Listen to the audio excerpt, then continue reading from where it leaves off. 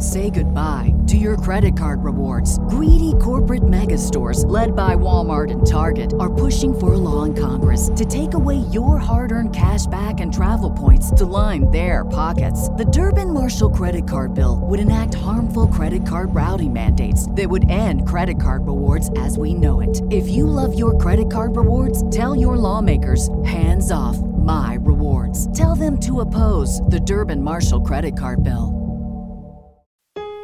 You ever seen a ghost? Been abducted? Heard your name whispered from the other room when you're all alone? No, you say? Me either. But if you're like me, you're still fascinated by the paranormal. It seems everyone else has had an experience, and you want to believe it all. So why doesn't it happen to us? What does it all mean? How does it work? Is any of it real? Welcome to Paranorm Girl, a show that will attempt to answer these questions by taking the paranormal completely apart in search of proof. I'm not a blind believer, nor a hardened skeptic. I'm just looking for answers and willing to accept what I find. 1975. George and Kathy Lutz, along with their 3 kids and their dog, moved into their new home at 112 Ocean Avenue on the south shore of Long Island. 28 days later, they would flee in the middle of the night with a story to tell. A story about a demonic face with red eyes in the window, cloven hoofprints in the snow, green oozing slime, a levitating wife, doors flying off hinges, slamming cabinets, and a deep, growling, inhuman voice telling a priest to get out, as he was forced back with painful blisters forming on his hands. Afterward, numerous ghost investigators and psychics and mediums would visit the home and all agree that there was indeed something demonic happening in that house. The family would go on to collaborate with an author to write a book based on 45 hours of recorded testimony, all about their true life, horrifying experiences that took place in this hell house. And the book would be a success, spawning 12 movies related to this haunting. Of course, I am speaking of the Amityville Horror, one of the most famous demonic haunting and infestation cases of the last century, and, unfortunately, a complete fabrication crafted over a few bottles of wine between George, Kathy, and the original attorney who defended Butch DeFeo, the man responsible for the massacre of his family in that same house prior to the new family moving in. The hoax would ultimately be revealed by that attorney, William Weber, who had been hoping to have another crack at the original alibi for his client of "the demons made him do it." Were there any grains of truth to it? We may never know. Was it a case of demonic infestation? Were there malevolent forces at play here? No. Not according to Joe Nickel, who you might recall from the Exorcist episode, who did some incredible investigative work debunking those claims as well. And not according to researcher Rick Moran, who found more than 100 factual errors and discrepancies in the story told in the book that came out. And not according to the priest, who supposedly was told to get out and driven away by the demons. He would tell Moran that he never saw anything in that house. And of course, not according to Weber, who helped to fabricate a story of demons and demonic activity so haunting, so riveting, so fear-driving and bias-confirming that this admitted hoax is still widely believed to be true. And the fabrication of demons is the case more often than you would expect. Welcome back to the Paranorm Girl podcast. I am your host, Kristen. Before we begin, want to take a moment to thank My Rental Company for their continued support of the show. Based out of Pullman, Washington, they are truly the area's go-to for high-quality rental properties. These guys make what could be a stressful experience of moving very easy, and you'll find yourself in a beautiful house that you can call home. Give them a call, 509-338-4653. My Rental Company. Your property is our priority. Also, want to shout out to our friends over at Wicked Cat Clothing. Spooky season doesn't last just a month. Shop Wicked Cat Clothing year-round to get your horror, paranormal, spooky, and Halloween apparel. Go to Wicked Cat Clothing and shop apparel and accessories now. Save 30% off with code ParanormGirl30. And now, back to the show. So, you've made it this far into the season. Congratulations! Either you are all about this massive lesson on demons but are new here and therefore don't know what's a-comin' in this episode, or you're one of my more skeptical listeners and you've been looking forward to this. Either way, glad you're here. Let's cut to the chase. The demon and possession phenomenon is highly explainable via alternative possibilities. Kristen, how could you? I know, I'm the worst. Look, here's the dealio. I'm going to lay out a bunch of logical explanations for both possession and experiencing demonic entities themselves in this one. I am just relaying what I have found. Stick around, though. I think you might actually agree with a bunch of this, no matter which side of the fence you are on. Let's start with possession. Mental illness. We've talked about it before. Depending on which mental illness we are talking about, whether it be schizophrenia, bipolar disorder, dissociative disorder, borderline personality disorder, they can all be mistaken for demonic possession. There are aspects to some, such as delusions, hallucinations, dissociating from self, and feeling like something else controls you, monitors you, watches you. These symptoms can all contribute to either the encouraged diagnosis or self-diagnosis of demonic possession. And psychosis, or having a break with reality, can lead one to experience hallucination or delusion as well. Imagine you were hearing voices that weren't there, and they are telling you nasty, horrible things constantly, and you begin to have the delusion that you're being watched or controlled, closed off like that from reality. I can see how it would be all too easy for someone to diagnose themselves as possessed and choose to go to a priest for help rather than a physician. Because why wouldn't you under the circumstances? And then, unfortunately, as it has happened, if you have a priest or church leader of any denomination who is already of the belief that demonic possession is real and possible, and they see your symptoms just as you do, and they believe you and just want to help you, so either they perform the exorcisms or refer you to an exorcist confirming your original delusion, and we're off to the races. When this all started with an undiagnosed mental illness. You see how someone can be led down this path and a case of the demonic is born? Now, I am not saying this is the case every time. There are honest priests and church leaders who will turn you right back around, out the door, and on your way to a psychiatrist. There are honest exorcists who will do their due diligence and refer you to one. And there are folks out there who have enough clarity to begin with to see a professional about treating their mental illness before turning to biblical or more esoteric routes of treatment.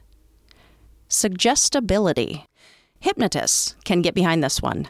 Suggestibility is a trait-like individual difference variable reflecting the general tendency to respond to hypnosis or hypnotic suggestions.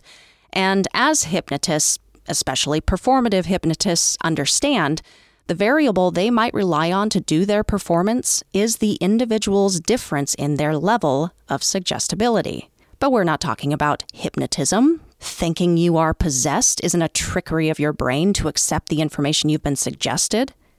Or is it?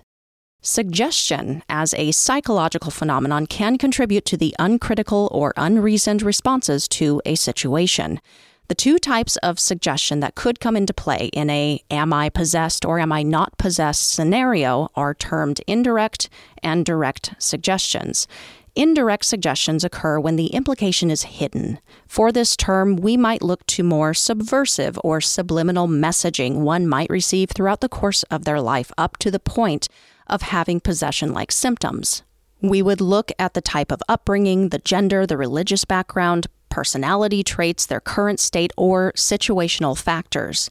In regards to a person's upbringing, gender, religious background, or their personality, there are things said to us, taught to us, done to us in these areas that while they aren't outright forcefully affecting our individual levels of suggestibility to a certain purpose, they are laying foundations and sowing seeds and are indeed undermining our abilities to remain objective and unbiased. The person's current state or situational factors, of course, would work to build upon the level of suggestibility if a high level is already in play. Direct suggestion occurs when the prompt is unconcealed. Many cultures around the world revert to possession as the only possible cause of a person's symptoms because of the stigma associated with mental illness. Yes, you heard that right. In some parts of the world, it is far better to be possessed by a demon than to be sick. According to the paper Delusions of Possession and Religious Coping in Schizophrenia, in an Indian study, 40% of schizophrenic patients were encouraged by their families to accept that they were indeed possessed and encouraged to participate in faith healing instead of seeing a psychiatrist. This has also been the case to an extent in some developed countries like Poland, Spain, and the UK. If your immediate and intimate circle made up of family and friends are suggesting directly to you that the symptoms you are experiencing are not mental illness at all, but caused by the supernatural, and they don't think, but they know that a healer or religious leader can cure you, you can be more likely convinced that that is the case. And that can happen anywhere you reside. People in general are vulnerable to suggestion, yes? If you are told with confidence of a thing, of a quote-unquote fact, if someone said they did their research, if you hear the same story multiple times, it can be easy to fall prey to the suggestion. Case in point, disinformation is rampant nowadays because of people's ability to believe and accept what they are told. We know this. Next is going to be exaggeration and elaboration. In other words, how big was the fish really? Take the Amityville haunting. I asked, how many grains of truth were there originally? If it was not entirely fabricated, perhaps there were things that originally happened to that family in that house that got exaggerated, of course, over wine. Or the story of the exorcist boy. Maybe it did all start out as a prank by the boy, trying to prank his mother, trying to fool the neighborhood kids. But then others got involved, details got elaborated as they were written down by various priests, detailed accounts taken from the people who were actually there and written down by people who were not directly involved. Details change over time. Small exaggerations become large exaggerations, and suddenly we have an insane story of a real modern-day possession and exorcism of this poor kid, because look at all of these people involved and the meticulous notes kept and the stories, and look, even a book was written. This must have happened just like this because someone, somewhere along the line would have called bullshit. But we know how things can get twisted and how important it is to have all of our facts straight. It will not be as glamorous as the larger-than-life magnified story, but it would be the truth. And then we could base our conclusion upon that. And that's why I'm still so skeptical on a lot of things, because the story will always be more cherished than the truth. And so that's what makes it into history. Something that started out simple became legend. How big was the fish really? And of course, fabrication. Why would someone lie about being possessed or about being in the company of a possessed person? Why does anyone do anything deceitful? And this is the crappy part of not just the study of the demonic or the phenomenon of possession, but the paranormal world as a whole. Why lie?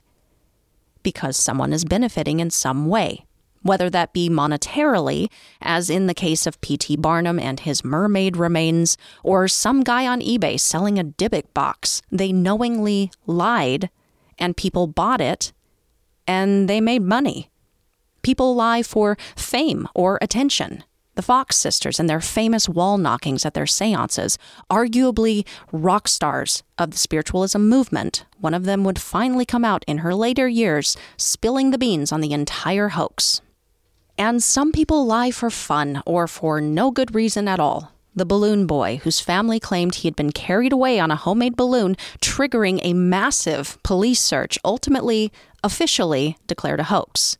The Cottingley fairies, or the woman who, along with the help of her husband, convinced people she had been sexually assaulted by a giant rabbit in 1726 and started giving birth to little bunnies 6 months later. People are strange, man.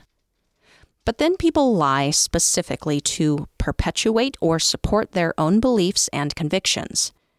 To convince someone else of something, because the truth is there is no proof or account independent of eyewitness or firsthand testimony to support the belief, religious or political or what have you. So they trick people. And I think that's just the worst of all of the possible reasons. The Salem witch trials. Many, many liars involved in this one makes it a bit more complex. But the lie that the devil was directly involved and the ability for others to believe that the devil was involved certainly benefited some. The Shroud of Turin, while it had originally been created by an artist as part of an Easter celebration, the folks who originally saw it on display mistook it for the real thing. And it still sits, centuries later, its authenticity debated by the faithful and the church in the Cathedral of San Giovanni Battista in Turin, Italy, today. Is it out of the question to say that the possession of someone by the devil or the existence of the demon is not stoking a fervent belief in God? Stoking the faithful's deep desire for salvation, keeping followers in check, and coming back over and over again for that sense of security and peace. Or even in the complete opposite scenario with demonolatry, to continue the admiration and worshiping of a demonic figure. These folks work directly with these idols of the demonic, working with their energies, benefiting from these arrangements. It certainly benefits their belief in them with other folks' stories that they too work with these entities, proclaiming their intimate knowledge of them, professing that they and only they know the truth about them. Are they consciously lying? Maybe some of them. How much of it is actually happening in exactly the way these groups on Reddit will tell you? Who's to say? There's still no proof. But these stories continue to feed into other stories, and now we have a full-on belief system perpetuating itself. Belief in the demon itself, with or without a belief in possession, occurs worldwide. While belief in demons was once nearly ubiquitous in our Western world, belief fell for some time, but has recently had a comeback, with exorcists reporting record numbers now of calls and messages asking for their help. According to an article reporting on a poll conducted by YouGov.com, nearly half of Americans believe in the existence of the demon, with 20% saying they have actually encountered one. Out of the 1,000 people who were surveyed, 51% of those who identified as Republican and the third identifying as Democrat believed in their existence. Women surveyed were more likely than men to believe. Those with less education were more likely to believe than those with postgraduate education. But belief is one thing. The reality of what might actually be causing these beliefs and reported encounters to continue are another entirely. Once upon a time, someone getting sick inexplicably had to have an explanation. Natural disasters had to have an explanation. Deaths and destruction and catastrophe had to have an explanation. Enter evil spirits. As old as our recorded history, are we simply still dealing with the traces of what used to be the only explanation of our more primitive ancestry? It's almost part of our genetic makeup to place blame on the other, and sometimes that other is an unseen other, something that must be evil, something dark and deceptive and mysterious. Hell, these things deserve to be blamed. Makes us feel better about terrible things that happen because, though it is out of our control, we have an explanation. More than that, we have a culprit. Pair this with a religious belief, stories we are told growing up, pop culture we have consumed, and now we are confirmed in our suspicion. But this is all speaking in a more general sense. What about those who claim they have encountered a demonic entity?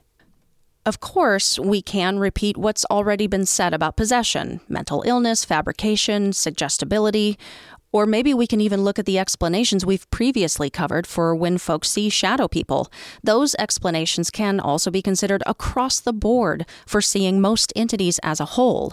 Sleep paralysis, hypnagogic, hypnopompic hallucinations, How often are these encounters happening in the dark, in the middle of the night, from a deep sleep, not seeing our surroundings clearly? These are everyday, simple explanations that can happen to anyone. No one is immune. The use and overuse of certain drugs and stimulants can cause hallucinations. Pareidolia is another everyday, simple explanation. Our minds are already wired to see faces in our possessions and in our surroundings. Pair that with a heightened sense of fear and an expectation that something is going to happen, or a suspicion that your house is already infested. Boom, demons persist. And just to go back quickly over that YouGov poll I mentioned, ask yourself, why are conservatives more likely to believe or encounter a demonic entity? Why are women more likely? Why are the less educated more likely? And I don't have any quick answers for that, and I am not going to try right here and now, but it is something to consider. Even simpler explanations, Greg Newkirk, who you might know from the show Hellier, and is a well-known and respected investigator of the paranormal, even he said in an article in Reader's Digest that he has been called into homes where the causes of the paranormal phenomena being reported were actually being caused by carbon monoxide poisoning and mold, which can both cause hallucinations. And the final explanation I want to talk about today that could logically explain your encounter with what you thought was a demon is that you did, in fact, encounter something, just not that. Kristen, I thought this was the episode for skeptics. It still is, because of the gray area in the paranormal. Don't sit there and tell me that if you believe in one thing, you have to believe in the existence of all of them. Come on. Leprechauns? Yes. This is still my episode for my skeptics, because you have the right to believe in things like ghosts and shadow people and Bigfoot and still think that demons are a completely theological concept and absolute hooey to you. I asked it before and I will ask it again. Is it entirely possible that if you are experiencing something paranormal, having yourself a little entity encounter, that figure or thing or phenomenon is actually occurring and you are just misunderstanding or mislabeling it? There's a lot of weird stuff out there, a lot that science still cannot explain, and a ton of entities and phenomena that we have yet to officially discover and bring into our collective conversation. And I guess at the end of the day, if you are just using the term demon as more of a placeholder term, just as I did for the old hag, because you don't know what else to call it, okay, I understand that. But just know that until we can strip away all of the horror and history and theology that is absolutely burying this term, we may never desire to look any closer, and the mystery of whatever it was that you experienced, whether it was paranormal or logical, will remain. And I suppose I owe the old hag an apology. I am sorry, old hag. I did not know then what I know now, and I'll commit to doing better next time. P.S. Please don't haunt me. That's going to be it for today, guys. If there was an episode when the most skeptics would be tuning in, this was it. So, I want to hear from you guys. Did I miss any glaringly obvious logical explanations? If so, message me and I'll include it in the final conclusion, which is not that far off. If you loved this more skeptical take and want to hear more, I do one every season. It's important to hear from all sides. If you didn't appreciate me poking holes and really didn't appreciate me outing the Amityville story, well, that's kind of what I do here. So how about you tune in this evening to my IG Live, have a birthday beer with me, and we can talk about it. Yes, the IG Live I mentioned last week is in fact happening this evening. I'd love to see you there. Poke your head in, say hi. I'll be making some fun announcements and things coming up for the show. I'll be showing you some behind the scenes of the workspace and the infamous renovated walk-in closet, aka recording booth. And if you've ever had any burning questions for me or desires to know more about me and my fascinating friggin' life, not really, there will be a Q&A. I invite you all to ask me anything you want. Open book here, 6 p.m. Central. It's a date. Rate and review the show wherever you're listening. It really does make a huge difference. Follow the show over on Instagram, Twitter, Facebook, and TikTok at Paranorm Girl Pod. And I encourage you to email me your thoughts or personal stories to feature at the beginning of each episode. I haven't done a What's Spooky With You story in a minute, I know. The research for this season has, in short, been soul-consuming. So now that it's settling down a wee bit, send me your story to paranormgirlpod@gmail.com. I'll get it in there. That's all I got, yo. Except, what's this? Why, it's your final note. To sort of add a little button onto our last explanation today, the paranormal be booming right now, baby. Sightings of UFO and abductions, encounters with ghosts and shadow figures, an uptick in very strange dreams, and yes, reports of possession and encounters with demons are all way up. The reason why? COVID. A New York Times article printed in late 2021 was reporting the increase in paranormal activity during the pandemic. Numerous people were interviewed telling of phantom footsteps up and down stairs or in adjacent empty rooms, lights continually being flipped on when the only resident knew they had not left it that way, or the sound of people talking and conversations taking place with no explanation.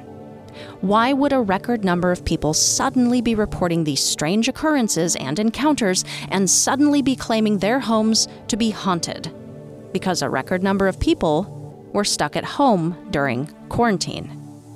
Of course, you're home more often, and during hours of the day that you're not usually there, it's out of the ordinary for you, so might make you a little more anxious, hypervigilant to the differences. You're going to notice the creaks and ticks that your house is normally making throughout the day when you're not there.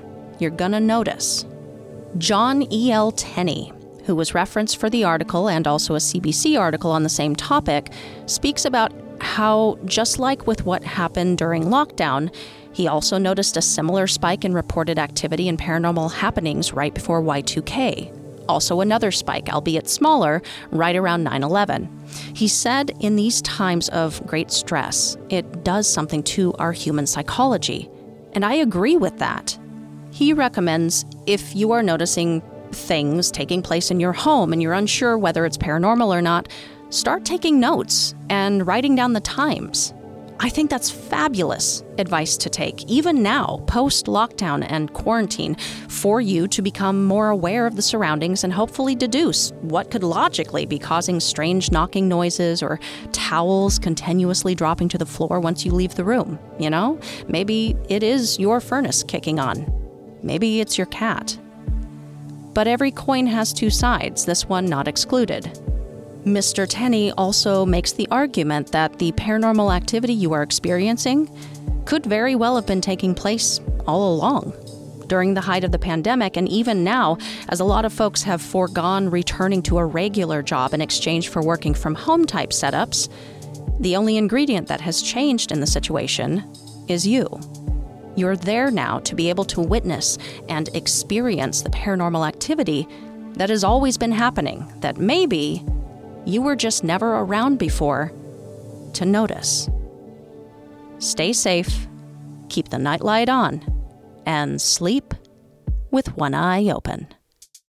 Say goodbye to your credit card rewards. Greedy corporate mega stores, led by Walmart and Target, are pushing for a law in Congress to take away your hard-earned cash back and travel points to line their pockets. The Durbin-Marshall credit card bill would enact harmful credit card routing mandates that would end credit card rewards as we know it. If you love your credit card rewards, tell your lawmakers, hands off. My Rewards. Tell them to oppose the Durbin Marshall credit card bill.